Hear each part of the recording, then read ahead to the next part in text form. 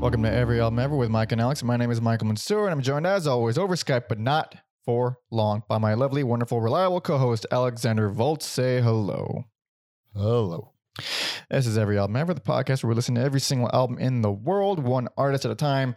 That's a whole discography per episode, and today we'll be discussing every album by Kyuss. We've been teasing this for like a while now, this particular episode. I know, it's such a short discography, too. It's kind of funny it took this long to get to. Yeah. Well, I mean, yeah, already. Whatever, you know where to, if you want to help us, follow us. You know exactly what to do. I'll go into more thorough plugs at the end, but the main plug is if you want to suggest an artist for us, email us at everyalbumever@gmail.com, but there's a high probability we won't get to it. If you want to jump the line, that's what Patreon is for. God damn it. Patreon.com/everyalbumever. Tier 2 lets you hop the line, skip everybody else so we get to your suggestions sooner. We got another Patreon request coming up next week, as well as another one, maybe another two, I think, shortly after that. So people are taking advantage, and I'm glad because I feel less useless. But until then, Kyuss. Feels good to be wanted. Feels real good. Real good. But let's see. Kyuss. Alex, you're a fan. I am a fan. I think they kind of paved the way for my love of stoner and sludge metal. So anybody who doesn't know, little brief backstory. A little famous gentleman is in this band. Yes. Joshua Homme. I believe it's Homme. I think it's Homme. I go with Homme. As well as his former bandmate for one album, Gnarly Dude by Nick Olivera. That guy, he looks like what he is, right? Like he looks exactly like what you think. Like, oh, that guy probably does these kinds of activities. And like, yep, meth. Mm-hmm, yep. The only thing missing is allegedly. Yeah. Has standoffs with like SWAT teams for 2 hours. That was only once, Alex. That was once. One time. It was a misunderstanding. It was a misunderstanding. You're gonna hold us up every time we get fucking held up by the SWAT, Alex. Who hasn't? Yeah. And then if you're a music nerd, also Scott Reeder is in here for a little bit, and then Mr. Why would music nerds know him? What is he in? He's a really good bass player, and then famously auditioned for Metallica before they chose Robert Trujillo, and I think Scott Reeder is just too laid back for Metallica. Well, they like to go hard. You know, that's what I've heard. Like part of the audition process for Trujillo was get super hammered, then get 3 hours of sleep, and then get up and work out with Lars or something like that. Something like that. I think I heard him say that. Yeah, if you see Scott Reeder in interviews, he's just a mellow dude, and also I believe in the Obsessed, and I think he's just a great like underground metal bass player. Mm-hmm. And then I said stoner and sludge metal, but when I was getting into it, people also like to throw the term desert rock around, which is just desert rock. But it makes sense only when you, I think, to me, if you like look at the band like from far away, like if you're listening to songs, like this doesn't sound exactly like desert or anything. It has that like Black Sabbath-y twang to it. I guess that's the desert they're talking about. Yeah, heavy Black Sabbath stuff. Yeah, because all the deserts in England, like for sure. It is. I think that has to do with Black Sabbath was like from Birmingham, and it's just like industrial, and it just beats you down, and then like the desert, the sun just beats you down. So like if you look at videos of Kyuss, they're this kind of dressed like slow schlubs who are like going to like paint a house or something. And that was the death metal look as well for a while. Wear your best shitty blue jeans and flannel, and roll up your sleeves. There you are. Hell yeah, but it's because in the desert you can't dress like a punk or a metalhead because you'll just fucking melt. Oh yeah, yeah, it's very hot, very hot. But yeah, very interesting to think about this band going on while like the grunge explosion is happening, and like the similarities between this Mm-hmm. and bands like Soundgarden and Nirvana, Yeah. but for whatever reason they were never like lumped in with the grunge. They bands. weren't. It's interesting hearing that and hearing these albums with that in context, because it feels almost like shit. Somebody flew in front of me. Like it's not that different. It's different as shit for sure, but it's like they still have like the really down tuned and crunchy guitars, and it's like it's always kind of mid paced or slow. Like it's not ungrungely. That's a weird term, but but it still feels like they shouldn't be associated with them in a way. Yeah, like only some grunge bands do I think of Black Sabbath where this is more focused on it. It's like the opposite of Seattle. Instead of the rain making everyone depressed, the fucking unbearable sun is just. I hear that, LA natives, well, you for the most part, me definitely. Sun's bad guy. Sun's not liking the sun. I have no empathy for people who live in cold states. They're just complaining. I'm kidding. No, but go on. Yeah. How is snow even that bad? It's fucking cool. No, it's not. It's pretty bad. Sucks. Snow sucks. Yeah, different extremes, but it's so weird how, especially now in like 2021, like going to the desert, at least in like Southern California, is like very hip. You got like Coachella out there, but lovely. People love to go to Joshua Tree, and I'm guilty. I don't. Yeah, I don't get it. I like rocks. I like stars. They got both over there. That's about it. That's all you got. I do think it's like very, very punk rock, very metal, the desert music scene, because there aren't clubs or anything. So they just set up these generator parties and this out on the sand, and it's not like you can charge money for people to walk on a plot of sand. Yeah. So it's like all these bands, they're literally doing it for the love of it. There's no money. Yeah. It really is though. Really. First. Yeah. If you're going, because I mean, we know this. Yeah, if you're in the city, you got the pay to play bullshit. Dude, that's so funny. That's how it was introduced to me when I was a teenager. It's like, yeah, you got to sell all these and you got to pay. I was like, what? Go fuck yourself. Hold on, what? It's like, man, they really, the fact that still goes over. Like people don't know that. Just no. If everyone just stops agreeing to it, then it's done. It's done. Because like. Agreed. Like usually over here, it's a venue like the Roxy, the Whiskey, something. Yep. Where people are like, oh, it's a legendary venue, but like it doesn't really fucking matter. Yeah, no, I did one show, pay to play show at the Whiskey, and I was like 17 or something like that. I was really young, and afterward, I was like, dude, never again. And I was like, I put my foot down. I was like, never again, and then I broke up the band. Really, never again. But yeah, that's kind of some background of the scene. I remember reading about what's it called? Blues for the Red Sun. I just like hopped on my skateboard. I went to Tower Records because like this was like when Queens of the Stone Age were fucking huge. Just Songs for the Dead. Or Deaf, I always forget. And I just like wanted more of it, so that led me to Caius. And I remember like getting home and putting it in my CD player, and it was like not at all what I expected. I did not love this band at first. Oh, really? Yeah, really. But then, as my appreciation for like slower, heavier stuff grew, so did my love of Caius. So.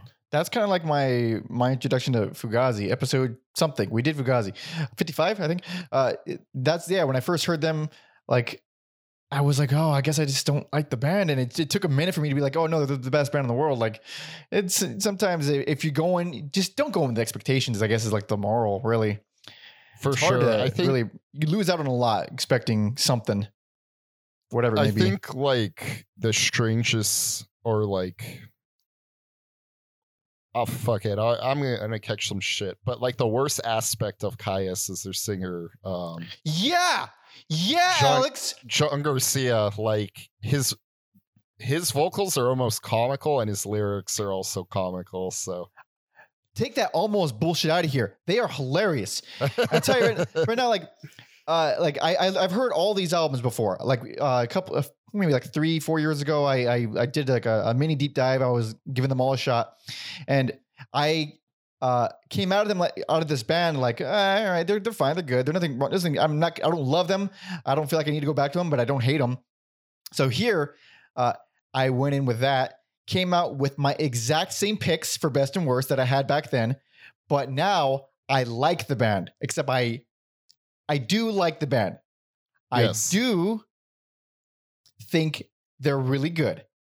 yes. I do not like John Garcia. I do not think he's good. I think he damn near ruins the band for me. I can't.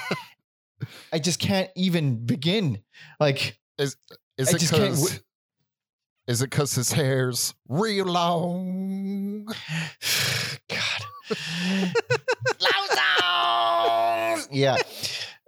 Man, like, okay, he sounds like okay, so I think for the most part, he sounds like a combination of James Hetfield and Janis Joplin, which I think is like the most annoying combination I've ever heard.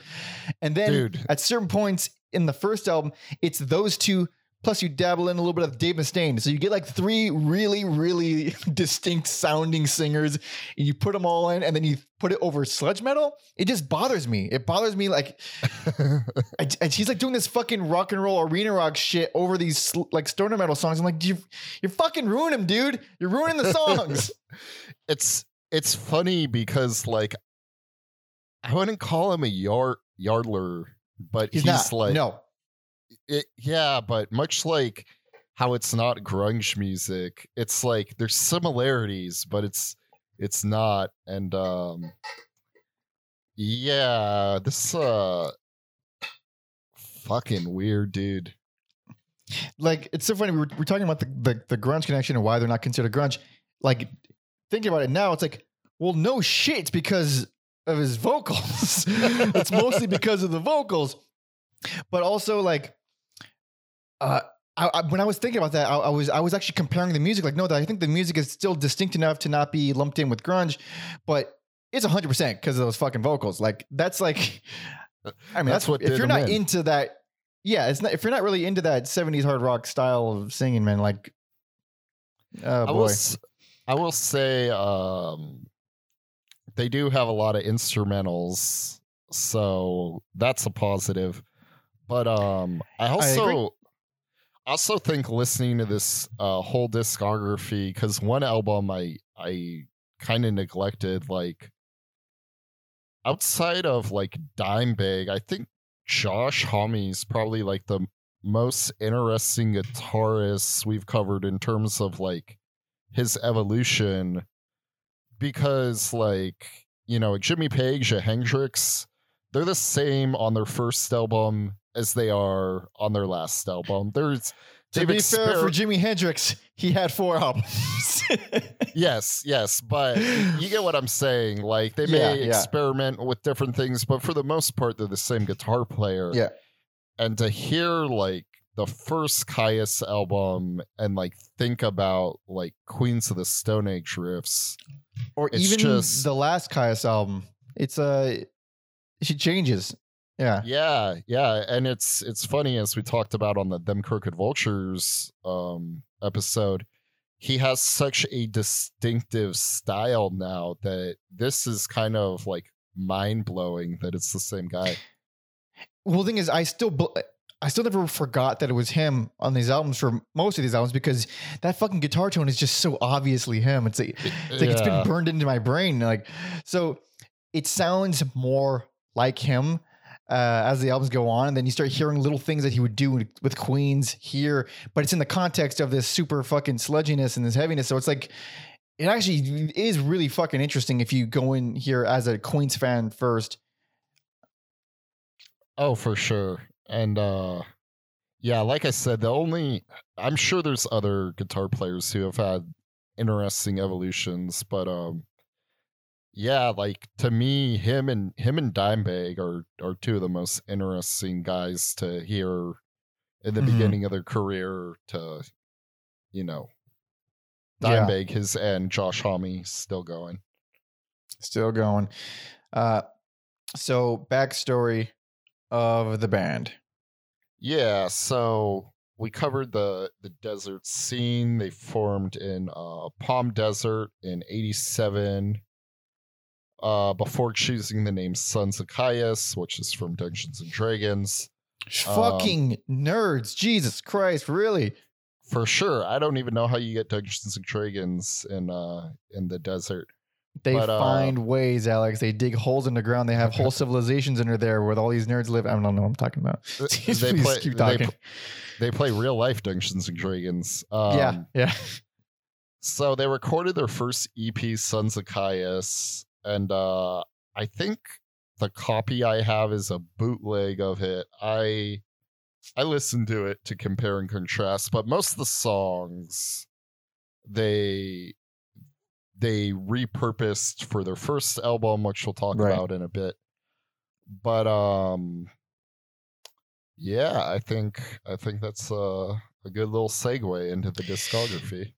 Well, here we go. Caius had four albums over their lifespan. First one came out in 1991, last one 1995. And I guess it's time to begin. Crap, I lost my fucking music. Really? I lost my music window? There it is. Jesus, man. It was a great segue and I shat all over it. This is 1991's Wretch.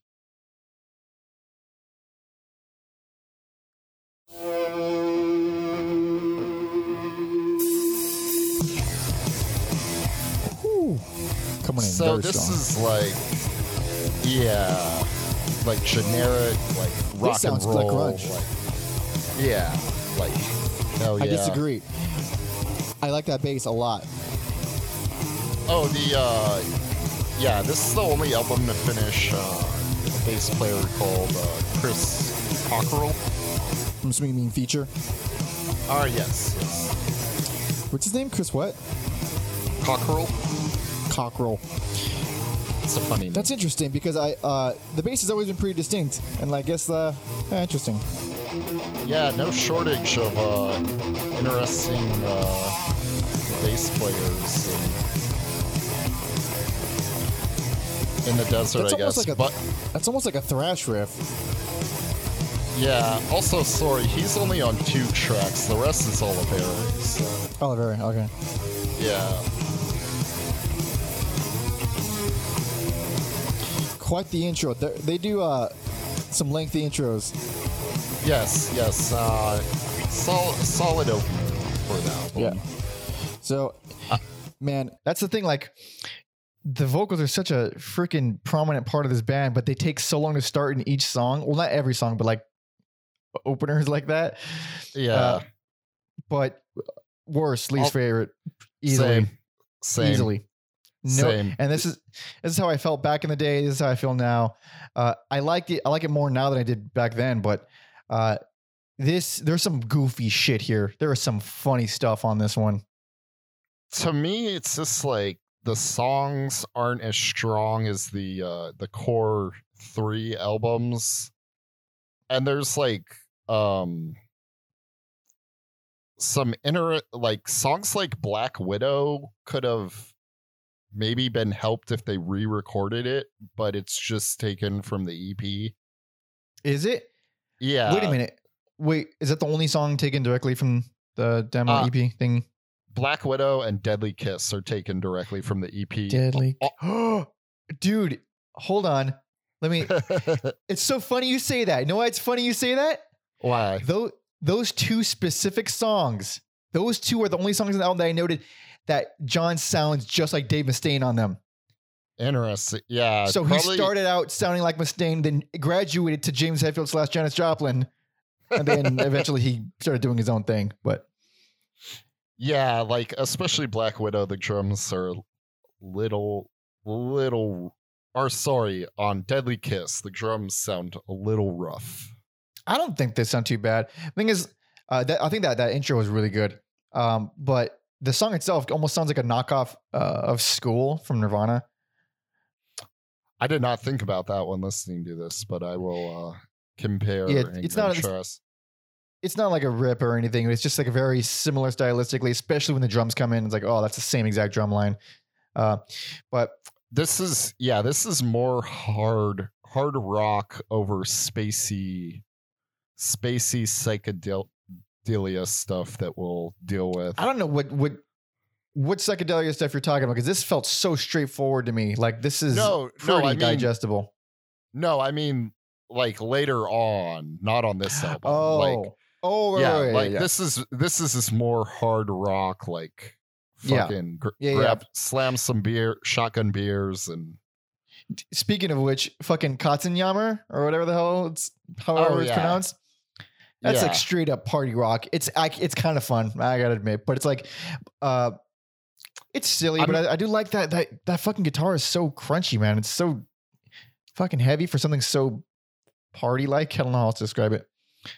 Yeah, I think Katzenjammer and Love Has Passed Me By definitely benefited by re-recording them, because on the EP, I'm like, I could see the potential for these songs, and not that they're home runs, but definitely benefited from better production. Son of a Bitch is rad. Oh, dude, that's like the first real taste of like stoner metal, I feel like. That's like that song and Big Bikes are the most like John Garcia songs ever. It's just cussing, just cussing for the sake. Oh, fucking. My favorite line from Big Bikes. I want some pussy, yeah, from a big bitch. Yeah. Oh, that song has so many B sounds. It's like every word has a B in that fucking song. It's even the bass, it sounds like extra B. Like, you know what I mean? It's like even the bass has extra bottom to it. It's like it's so cock rock. It's such a fucking gross song. I hate it. I hate it so much. To me, like the standout tracks were The Law. I love the guitar playing on The Law. Dude, Hami carries that. Well, Hami carries the fucking album for me, honestly. But it sounds fantastic on that song. And like once it slows down and that fucking farty bass kicks in, oh, song rules. Yeah. And then I think I'm Not is also another good song. Those two are kind of like, oh, you can see where the band would go. I'm okay with I'm Not. I think it's solid, but instead of sounding like fucking Joplin and Hetfield, I thought he sounded like Janis Joplin with Rob Zombie. Like, I just keep getting these really goofy combinations in my head. Like, his voice to me is just, it's almost like a Rorschach test. But look, if you throw in all your songs, you're either Little John or you're Rob Zombie. So exactly, yeah. Oh boy. But it's like songs with like Love Has Passed Me By. Man, it's really hard. It's so hard to take seriously with those vocals, man. It's just, I'm putting on a little bit of that. Oh, dude, you should. Yeah, you'd probably hate the original version more. Oh boy, this is Love Has Passed Me By.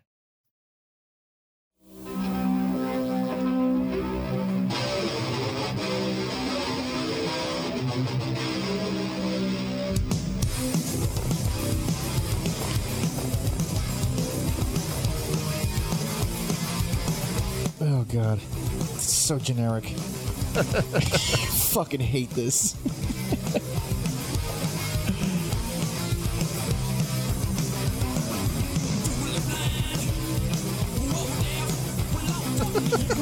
You, oh,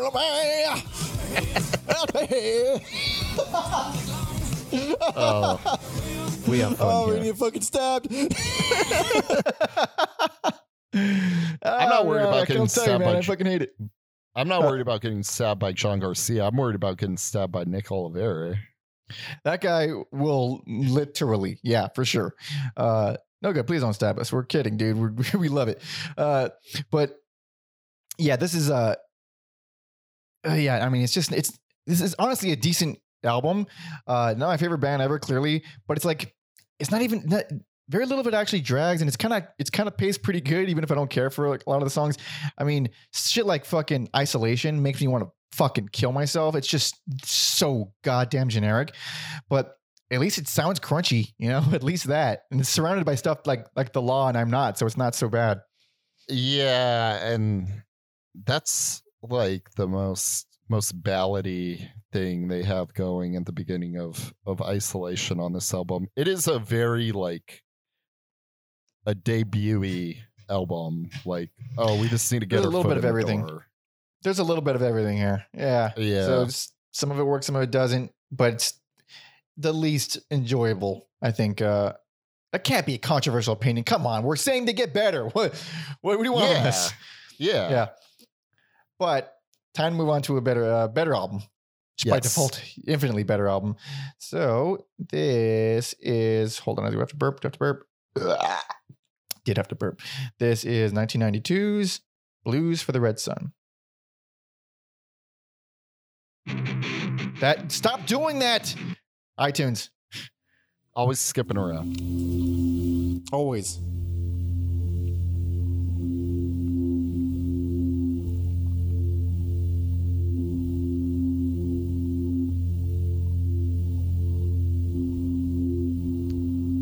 So while you're caught up, yeah, it's building up. It's building up. Yeah, takes a long time to build up, but produced by Chris Gross, who's like a staple in the desert rock scene. I see.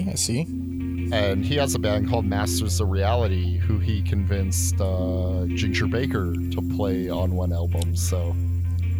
Convinced or said, please, I'll give you any amount of money. And he's like, yeah, okay. I'm assuming Mr. Gross doesn't have too much money. So, yeah, I'm interested how that pairing happened. There you are. Say it one more time. Oh, yeah, I'm assuming Mr. Gross doesn't have too much money. So I'm interested to see how that pairing happened. That is interesting. Ginger Baker's a fucking madman. I mean, also getting back to the album, this is such a huge improvement already. Huge. This song, I mean, this song is really something. But those vocals here are still pretty funny.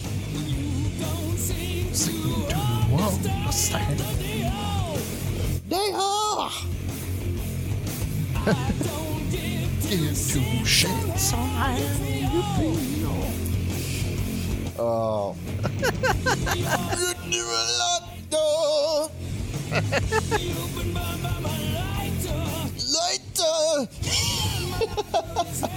But having said that, making fun of him, I love his voice in the chorus. Love it. Interesting.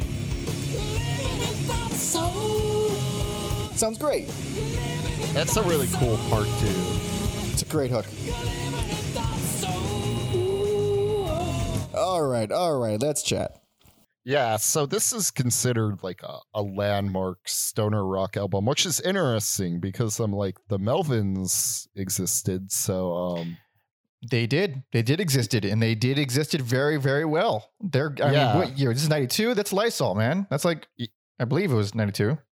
Yeah, but wait, that was more sludge metal. That's more sludge. Never mind. Scratch that. I kind of feel bad for not giving any accolades to this album because it's really good. It's the first Kyuss album I've ever heard. Actually, I think me too. Also, yeah, it was actually the first one I heard as well. I feel nothing about not giving anything to certain albums because I feel so strongly about how I do about this band. It's good. It's definitely a huge improvement. But I do think they get better. Yeah. But yeah, this kind of opened up the door for them. They were able to tour with like Metallica, Danzig, White Zombie, Faith No More, bands we talk about all the time on this podcast. Bands I love. And then like following up that song we just heard, Thumb with Green Machine, what like a smart choice because Thumb's very sludgy, and then Green Yeah. Machine's like, hey, we can Very fast. we can kick it up a So- gear.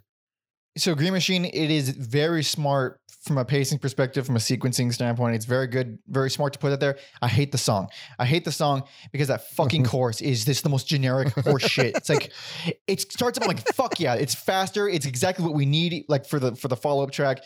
It's a solid riff. And then that chorus comes in, it's like, oh, okay, now we're back to this. All right.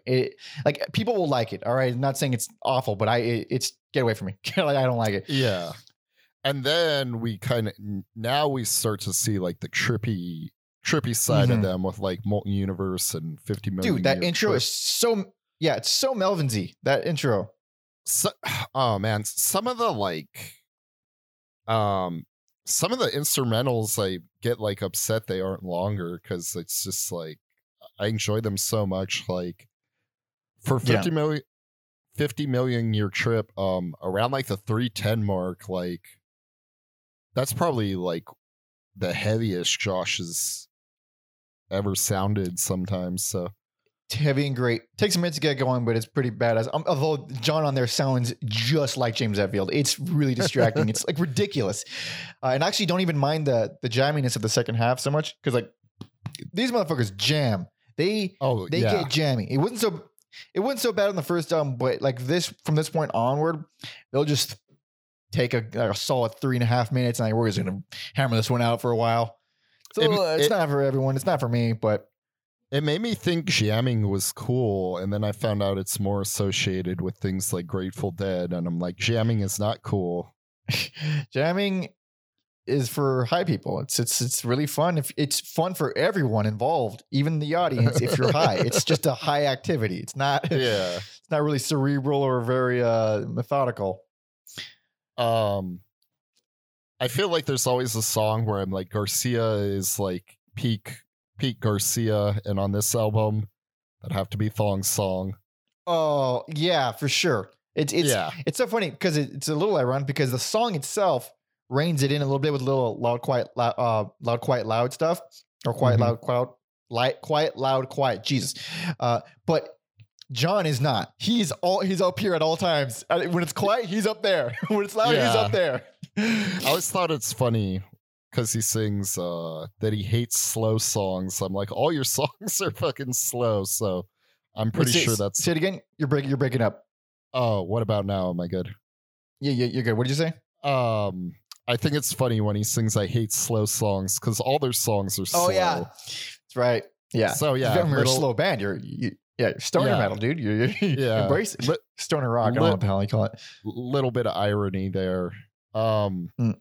There's nothing like too hooky on this album. It's just like really, really groovy, really jammy. Yeah, brings the heavy, brings the trippiness. Yeah, it feels better than it's like it is a well written album. I would say like stuff like Apothecary's Weight. It's like there's like so much Geezer Butler Sabbathness in there. Yep. But it just feels good. That style feels good. We all love Sabbath. It just feels nice. That fucking that dubby ass warm bass underneath a bunch of sludge. The song I was like stood out to me the most, and I think it still does, is Freedom Run. Like it's the longest song on here. Right. That's just, the intro is like the most psychedelic thing they've done up to this point for sure. The most what? I said the intro to it is like the most psychedelic thing they've done up to this point, pretty much. Oh yeah, real trippy stuff, real heavy stuff. Man, you're breaking up pretty brutally. God damn it. Yeah, this is Alex. This is real bad. Yes. Real bad. All right, what the hell are we talking about? So we're talking about Freedom to Run. Freedom to Run. That's right.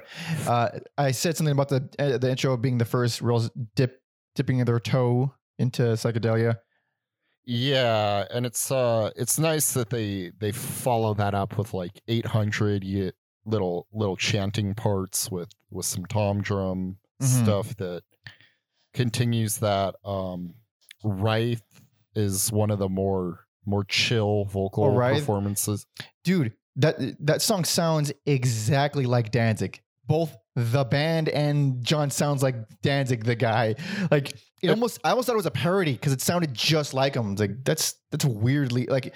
Plus Danzig always does that blues rock, blues metal kind of stuff anyway. Yeah, it's interesting. Yeah, it's funny. There's a song on the EP that didn't make it. What was it called? I think. They have this song called "Window of Souls" that's like super Danzig-y. Mm-hmm.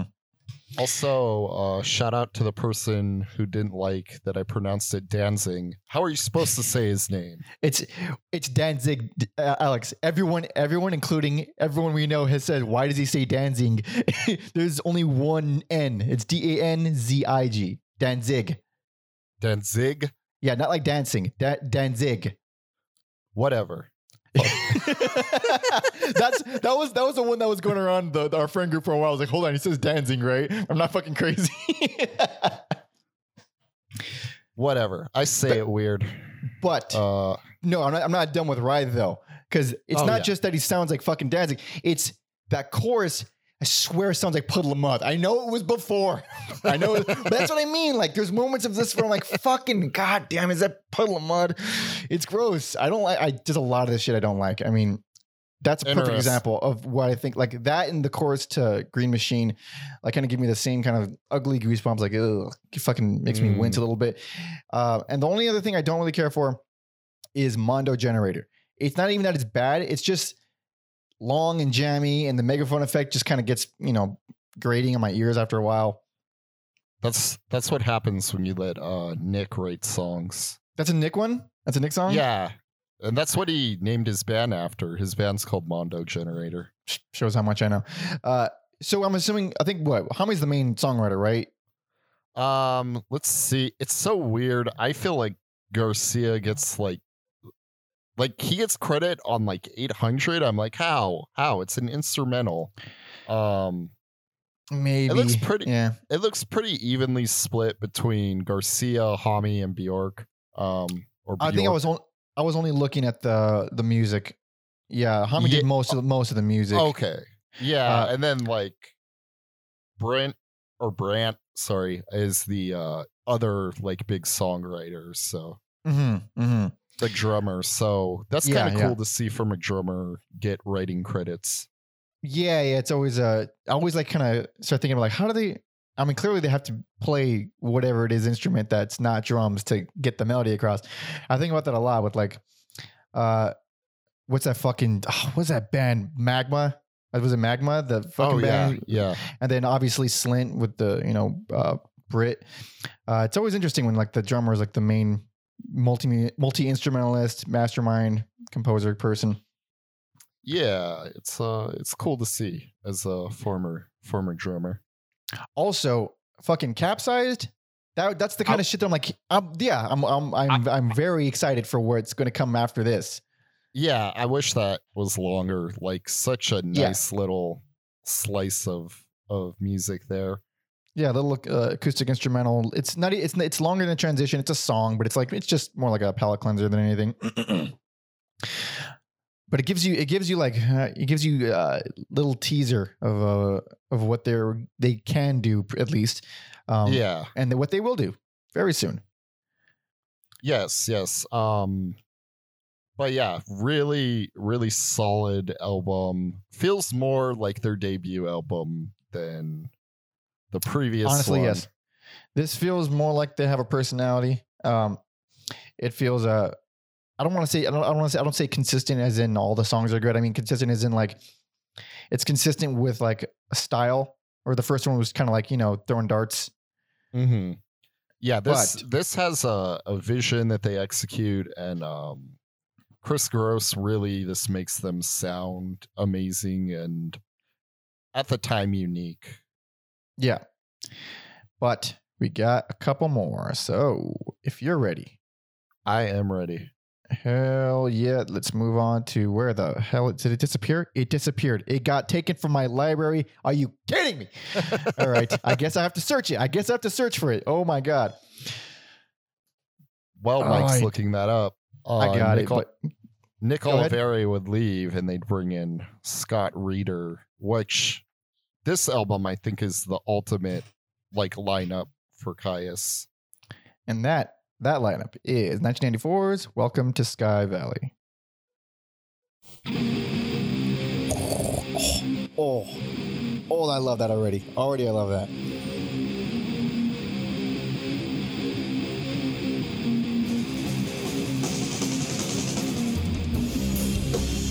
Dude, that is so stoner metal. This Yes. is the most stoner metal. Yeah, great, great build up. Oh yeah, I just like these three dudes. I don't. They all complement each other so well. Yeah. I'm talking about the drums, the bass, and the guitar, not the vocals. Yeah, not the like we talk so much about his vocals and we've heard so little of it on this episode so far.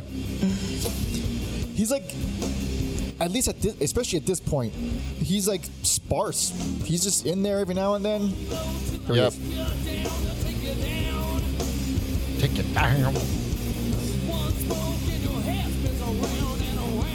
Around. He is like, in a lot of ways, like a really like '90s vocalist. Yeah. There's a lot of He's almost like the rock and roll equivalent of Bruce Buffer. That's what it reminds me of. When, Bruce Buffer says Hawaii. That's what I think of when I think of John Garcia. Are you there? So I think this is regarded by a lot of people as their best album, and I think it's like I said, their best incarnation. But it's no, like I got no accolades for it. It's just like, Nor do I, Alex. That's the first time we've agreed on an episode in a while. yeah. First Also, time. it's very funny going in. You hated the band. I was big on them, and it's very funny that we both came to the same conclusions. Yeah, But didn't hate him. Just lukewarm. But But this is still very good album. It's each one has just gotten better and better. I mean, yeah, it's they've signed to Elektra here. Originally this was released on CD as only 3 tracks. So like it forced people to listen to the songs. Like you could. that is such a stoner metal thing. I mean, Melvins really did. They weren't the first ones to do that, but like they were at least first sludge metal band to do that. For sure. But like Asteroid is like one of my favorite It's great. instrumentals from them. I think it's really solid. Dude, it's really good. That's a dynamic range utilized better than they ever have before. Like calling it quiet, loud, quiet would be, or loud, quiet, loud would be like a disservice. It's just way more extreme than that. Like when it gets quiet, it's fucking right in your ear, and when it gets loud, it rips. Yeah. Super Scoopa and the Mighty Scoop. That's like These fucking names, dude. They're getting goofed. They're getting silly. They're getting silly. Yeah, that's like the first time where I'm like, oh shit, you got some hooks, like some catchy stuff that'll stay with you. John is a joke on that song, but I still dig it. Lengthy and jammy, but what are you gonna do? That's just the band. That is the band. 100 Degrees, you got some funky porn guitars in there. Dude, I fucking missed it on my first playthrough of this, or my first listen to this. I was like, wait, holy shit, there's a full funk section just thrown in there. Not bad. Also, we talked about I'm already forgetting the name of the fucking song. Holy shit, I went too far. Whatever, the acoustic song on the last album. You got Space Cadet now, which is like a full on country western. And John, just starting on this album, he's singing soft every now and then, and he sounds a lot better. Yeah, on Space Cadet, you gotta sing soft on that song. It's like a western with Black Sabbath's Planet Caravan mixed in there. It's Yeah. really, really cool. Great example of, Hami and Reader coming together in this writing great music. Then one of my favorite Kaya songs, Demon Cleaner, is just Oh, right. I He's love still singing softly on that song. Still singing softly there. Sounds great. he does. His yas are like subdued, but there's so many. Yeah. Oh, great. Yeah. Great song that like gets you amped after Space Cadet. I just like it's so weird. Like that song and Alice in Chains Wood. I'm just like, yeah, that's like some of the greatest like 90s Tom on the drums.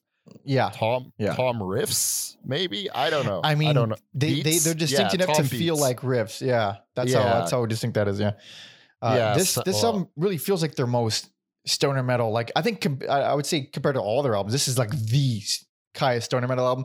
And with John reining it in here, it's like, it's fucking great. I actually really like this album. I really like it. Yeah, there's this like, it's weird. It's really good, but it's like, I think Blues for the Red Sun's this more memorable to me for some reason. And then like, yeah, the back half with like Odyssey, Conan, and Eno is just like, you don't like just them, like Alex? You don't like them? What are you saying? No. There's just some like cool guitar playing on those songs. Oh, right. Especially. So, that's Conan Trautman is a weird one because it sounds like it was recorded in a different studio. Like that's like one of the, it was weird. Everything just sounds recorded differently. It's interesting, but short and sweet otherwise. Yeah. Also, these are like 50-minute albums, but like they feel shorter. They actually. So one thing I noted was this album and then the previous album. They both back to back. They both made me feel the fatigue on the last track. Like on the last one, I was like, okay, if there's one more after this, I'm done. But so it's always the last track. So it's like they always just make it just long enough because it's not too. They're not short, but it doesn't. Like you said, it doesn't feel too long. I don't. What am I saying? Whitewater. Yes. I actually do dig the super 60s sounding jamming section. That one feels like the most classic. I don't know for how else to call it, but yeah, that's probably like the least sludgy song, the least stonery song. I don't know. It just feels, it's jammy as shit, but it just feels more classic in that sense. Yeah, it's pretty epic. I like the guitar solo. I think it's around like the 4:30 mark. Pretty interesting stuff. It's also lengthy. Interesting. Yeah, pretty interesting to throw like this 8-minute song and then this close with a jokey track.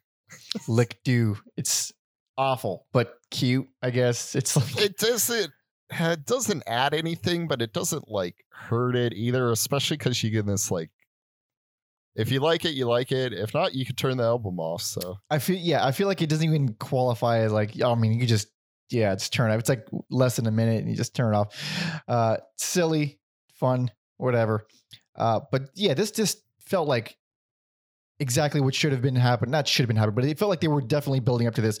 And it also feels like at some point someone had a conversation with John, or they're like, hey, let's just not tell John about these like 4 instrumental songs. Or like, maybe we cut out that whole section where he was just singing and that part's instrumental now, and he'll come back later. It's like they neutered him so brutally from the last album. And I love it. I love it so much.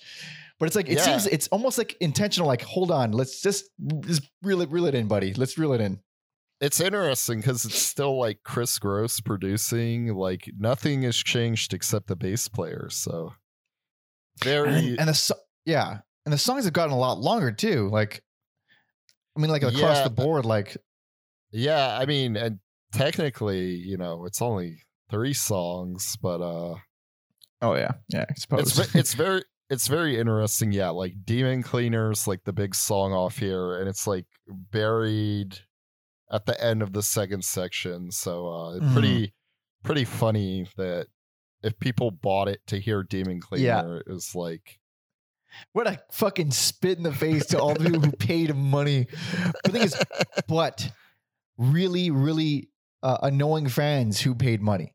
The annoying fans are the ones who like one song and then fucking shit on everything else. Those are the worst people. I don't like those people. So in that sense, it's very funny. It'd be very hard to measure that kind of thing though. But yeah, good ass album. It's obviously getting better and better and better. I hate, at this point anyway, I hated John the least than I ever have, or like less than I ever have. So like, okay, I can come out of this okay, and I'll come out not bitter about this guy's voice. I can do it. This is fun to laugh at his voice. Yeah. Aside from that, though, I mean, just the band in general is a little too jammy for my taste. But if you can get over that, there is some good shit to be had. But we got one left. One left. That's very obvious for regular listeners what's going to happen. Hell yes. And I'm glad because it's been a while. But this is 1995's And the Circus Leaves Town.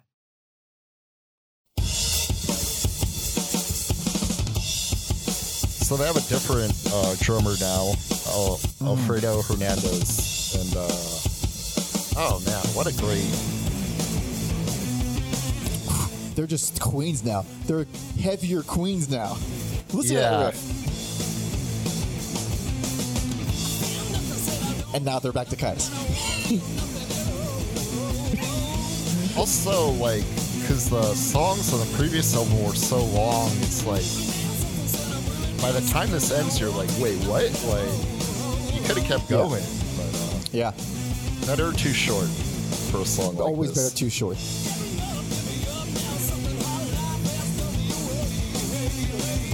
And John is still doing ridiculous shit, but it's not bothering me so much. I don't know if it's just the Stockholm Syndrome or something, but it's all right. It's all right. But I guess the song just reeks so much of Hami that it's kind of like hard to even pay attention to anything else. He is, I would say, just looking at the credits, like 80% of this album. Yeah, that's a substantial percentage. All right, Alex, what do we think? Best personal favorite. Best personal favorite. Yeah. And then if you go on the Wikipedia, you see AllMusic and Rolling Stone were very lukewarm about this album, and like, oh no, no, we must be wrong, Alex. Oh, Rolling Stone, they didn't like it. It's almost like they're a bunch of fucking asshole hacks who have no taste. It's almost like that, I don't get but not it. quite, because I'm sure I'm wrong. Yeah, I don't know if any other outlets covered it, but I'm just like, how can you be lukewarm about this album? I think almost every song is killer. Like, Hurricane's a great opener, and then Wunschman is like one of my favorite bass lines. It's like a guitar bass line. It's just, dude, that fucking solo at the end is also super Queensy too. And this is like where we start hearing what we know of as the Josh Homme style, except it's just way heavier and way sludgier. And it's like, that's really satisfying. It's like really satisfying. It is. Also, that song Wunschman is like proto feel good hit of the summer, because it's kind of like the same, like, it has the same idea of like the playing the guitar like a percussion thing, or like what are those things you send SOSs out on? A telegraph? Yeah, it's like okay. Right. Yeah, like very like you said, very Josh Homme. Mm-hmm. I think I mean, it starts out so fucking strong. Because like the old Boozeroonie, which is like Man, like that's how you know it's Hami, because it's all stupid and the names are all silly and stupid. But it's like it's fun. That song fucking rules. And it's like, all right, I'm already like, just because those first 3 songs, like I'm already on board. I'm already enjoying it way more than every other album. And then Gloria Lewis comes on, and I fucking love that song so much. There's something about Gloria Lewis that feels real sleazy to me, which I'm using as a positive here. Mm-hmm. And it's interesting. Baby. Because I think Blues is like their sleaziest album, but like Gloria Lewis, it's like it's up there in terms of sleaze. It is, but I was high. I was listening to that. I was like, yeah, this is it. This is what I like. This is what I should be doing right now. This is absolutely. You got some more Sabbathness with Phototropic, but I don't know. It's not for me. It's fine. It's like I don't even think it really hurts the album being that early in it. It's just not for me. But here is where it became so impossible to avoid how little John is on this record. It's like, he's damn near not on it. Like, shocker, that's my favorite. But like, it's weird. Like, and when he is on it, he's mostly like softer or quieter, or a little bit more subdued. It's like he's not doing what he's always been doing. More reined in. Way reined in. El Rodeo, like there's something about that guitar riff that reminds me of like a Whitney Houston song for some reason, but I can't think about it. It's just like, if you could play a little bit of it, like there's something like goofy about it. Not like overtly goofy, but because you say. It's funny you said that, because I was thinking like fucking Bungle. Like not like Bungle, but like, early Bungle was like almost circusy.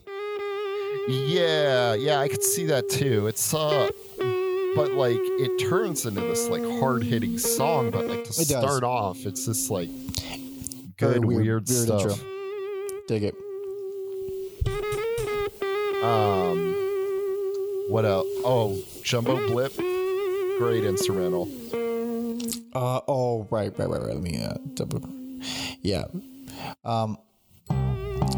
that one on first, this, I think of early Bungle when I hear this bass line with that.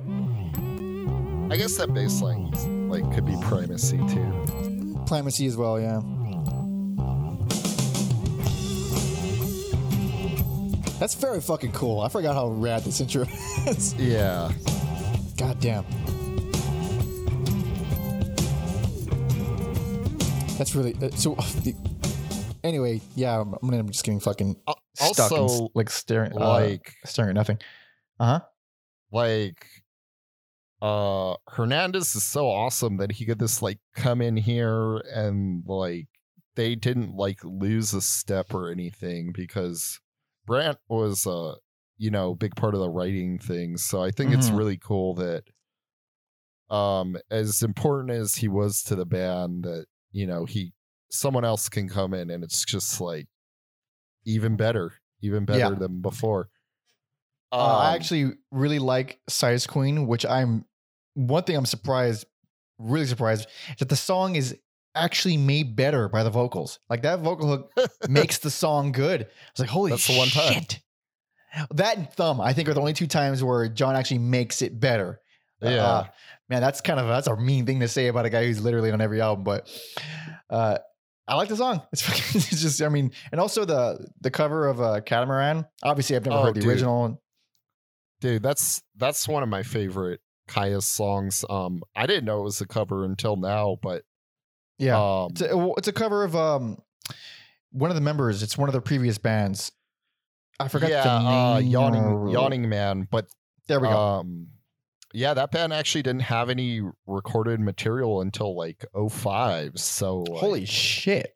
So this started out as basically a Kaya song. Yeah, it's really like, I love the chill parts of that song. I love the heavy parts of that song. It's just everything Kaius does well. Yeah. It doesn't feel you would never know it was a cover unless like someone told you. It fits right in.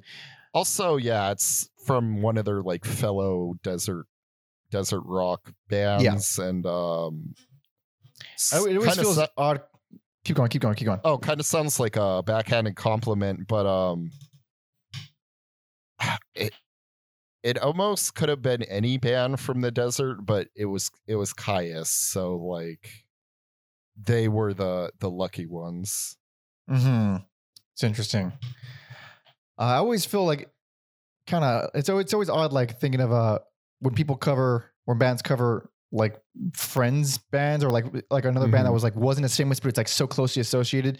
Like even though Leech from the Melvins is a Green River song, it's still like it's hard to think of it as a Green River song just because it's so Melvinsy. Yeah, and it's not like Green River did that much afterward, obviously. I mean, that's kind of how I look at this song on here. Yeah, for sure. Like I said, that band didn't have any recorded material, so I don't know. Maybe it was a way like, oh, we'll cover your song and then you'll get some royalties and maybe. But yeah, it's a Caius song. It's fucking rad. Yeah. So we gotta have a little discussion about Spaceship Landing. Of course. Anytime you throw a massive song, we have to have a whole little chat. Yes, it's cool. I think it's cool. Yeah, it's cool. It's long. I really dig it. If you look it up on the internet, it says it's 34 minutes. It is not 34 minutes. Technically, yeah, but the track is 34. It's not. It's 11 and some change. Yeah, but yeah, that was just a thing bands did with CDs. So you can fit like 80 minutes on here. Let's put all this hidden stuff in there. But the song is just what a like appropriate song for the band to go out on. It's super appropriate because those the vocal production is, you're gonna hear the same the fucking word of the day, Queensy, where yes, it's nothing. It's like it's almost like John had no say in what to sing there because it sounds nothing like anything he's ever done. There's a ton of different harmonies. It's really, really, really subdued and reined in. Sounds great, but yeah, I mean, it just goes on in jams after a long time, and you know, it's if you're into that by now, you should know. Like, yeah, that's what they do, and it doesn't sound any worse for it. I can do without a few minutes of that jamming, honestly, but also. Technically the last track is Day One. It's like in the last few minutes of the 34 minutes of silence or whatever, and that is pretty badass as well. I fucked up and I listened to the vinyl version, and I don't think that was. So Day One was the song they wrote for Dave Grohl and Chris. Yeah. After Cobain's death. I think there's no drums. It's like it's on the mellower side. It's very melodic. It's very pretty. It's very cool. I like it.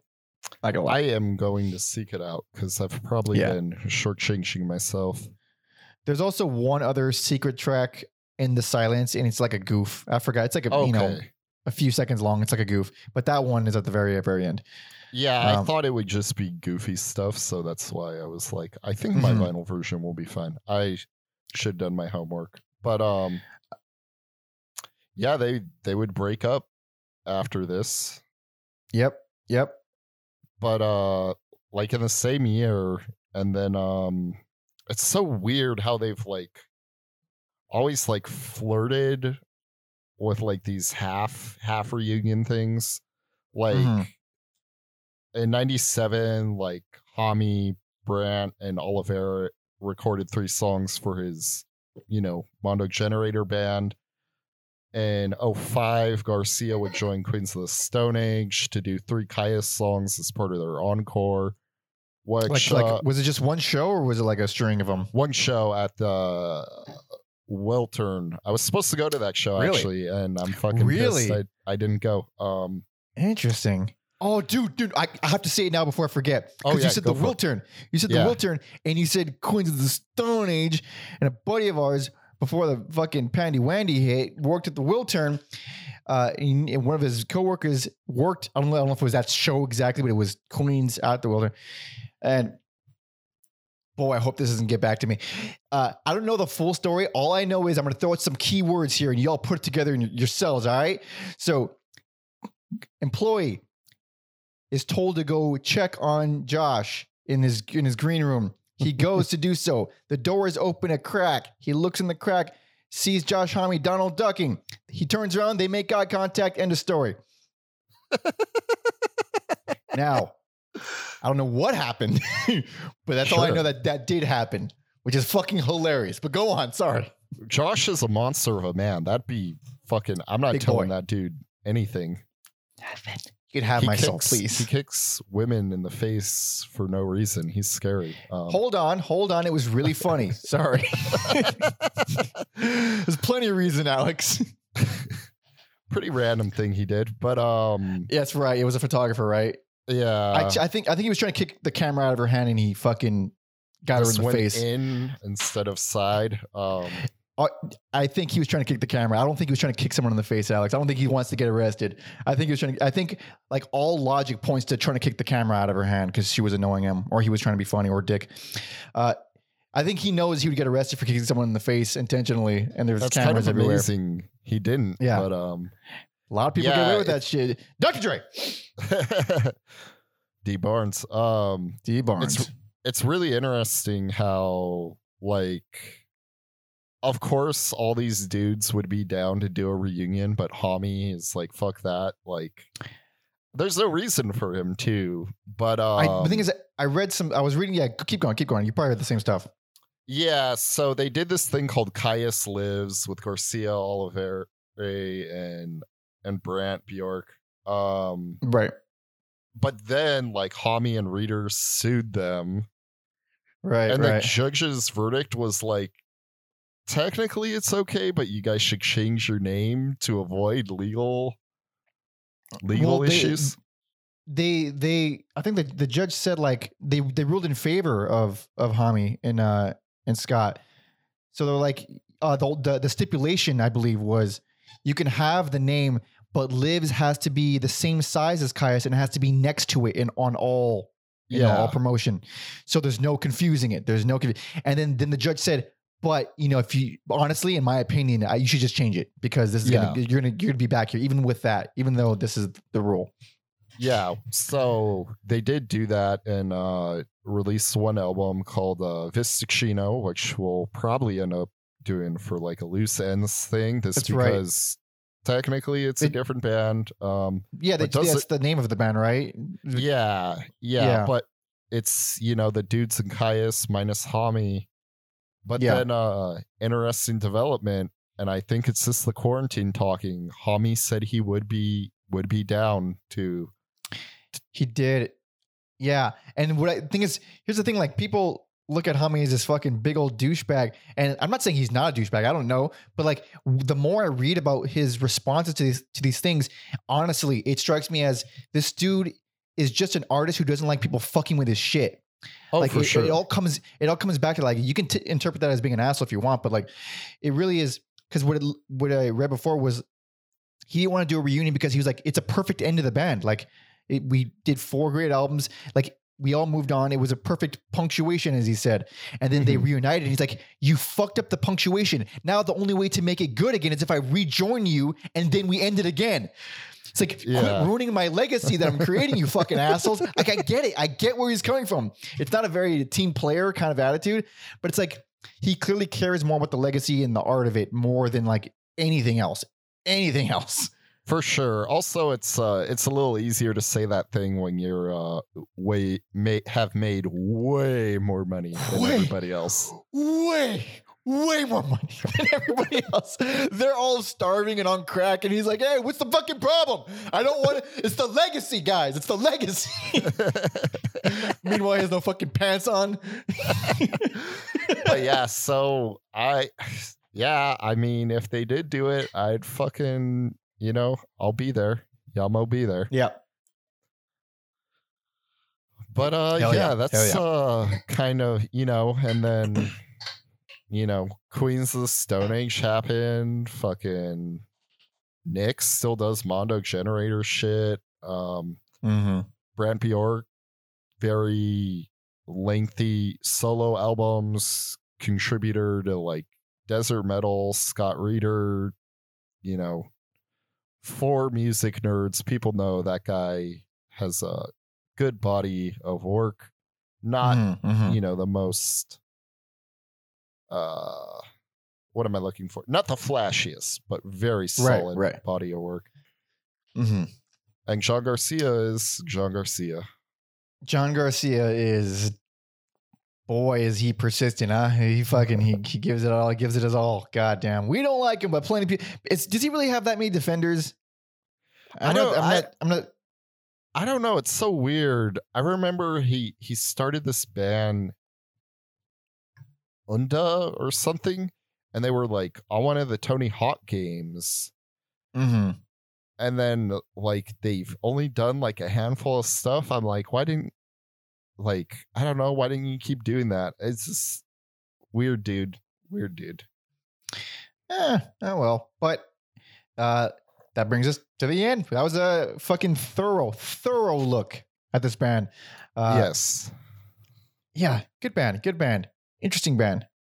Helpful for music, even if we do dislike the guy singing on most of the songs. But definitely, recap. I think I was not on board with the slower heavy metal stuff, and I think this band definitely helped get me on board with it. So, Very cool. Recap, Alex. Worse. What do we got? Worse, least favorite, Wretch. I think even if you're a big Caius fan, there's like maybe 2 or 3 songs there. And then best personal favorite, and the Circus Leaves Town, Going Out in Their Prime. Going Out in Their Prime, and it is same picks for me. Oh boy, good stuff. So thank you all so much for listening and watching. This has been a delight. Looking at the schedule in front of me right now, it's gonna be a minute before I'm comfortable again. Like I don't know. Like this was like an Alex Comfort episode. Oh yeah. I'm gonna have to drop like a Comfort episode fucking like in pretty soon at some point. Do it. Yeah. You run this shit. Fuck. But if you want to help us out, please subscribe on youtube.com/everyalbumever. Leave comments, thumbs up, share, do all the things that would help. You can also subscribe and rate, review, and all those things on Apple Podcasts, Spotify, everywhere you get podcasts pretty much. Follow me on Instagram for clips of the show, clips of my Twitch channel, and clips of me playing music, original music, at Pander Monkey. And you can follow Alex at Mother Puncture. We got, as usual, a Spotify playlist on Caius. You can find a link in the description. I should plug that at the beginning of the episode too. I'm trying to rethink this whole plugin situation. That's necessary. We got to do the fucking playlist at the beginning. Yeah, trying to find a nice flow to the episodes. Yeah. So playlists along with every other playlist associated with every episode. You can find them all at everyalbumever.com. You can find links to merch there, yada, yada, yada. Patreon.com/everyalbumever for bonus episodes, early access to a bunch of different episodes, discounts off merch. And like I said before, if you want to jump the line when requesting an artist for us, in case you don't want to wait, because it's a pretty massive list, and we can literally do one at a time, one per week. So do that if you would like, or not if you would not like. So that's about it. Now, what will we be listening to? I gotta go. I'm probably gonna butcher Catamaran. Catamaran. Hell yeah, from And the Circus Leaves Town. Sounds good. Well, I think that's about it. All right. Thank you all so much for listening, everybody. See ya.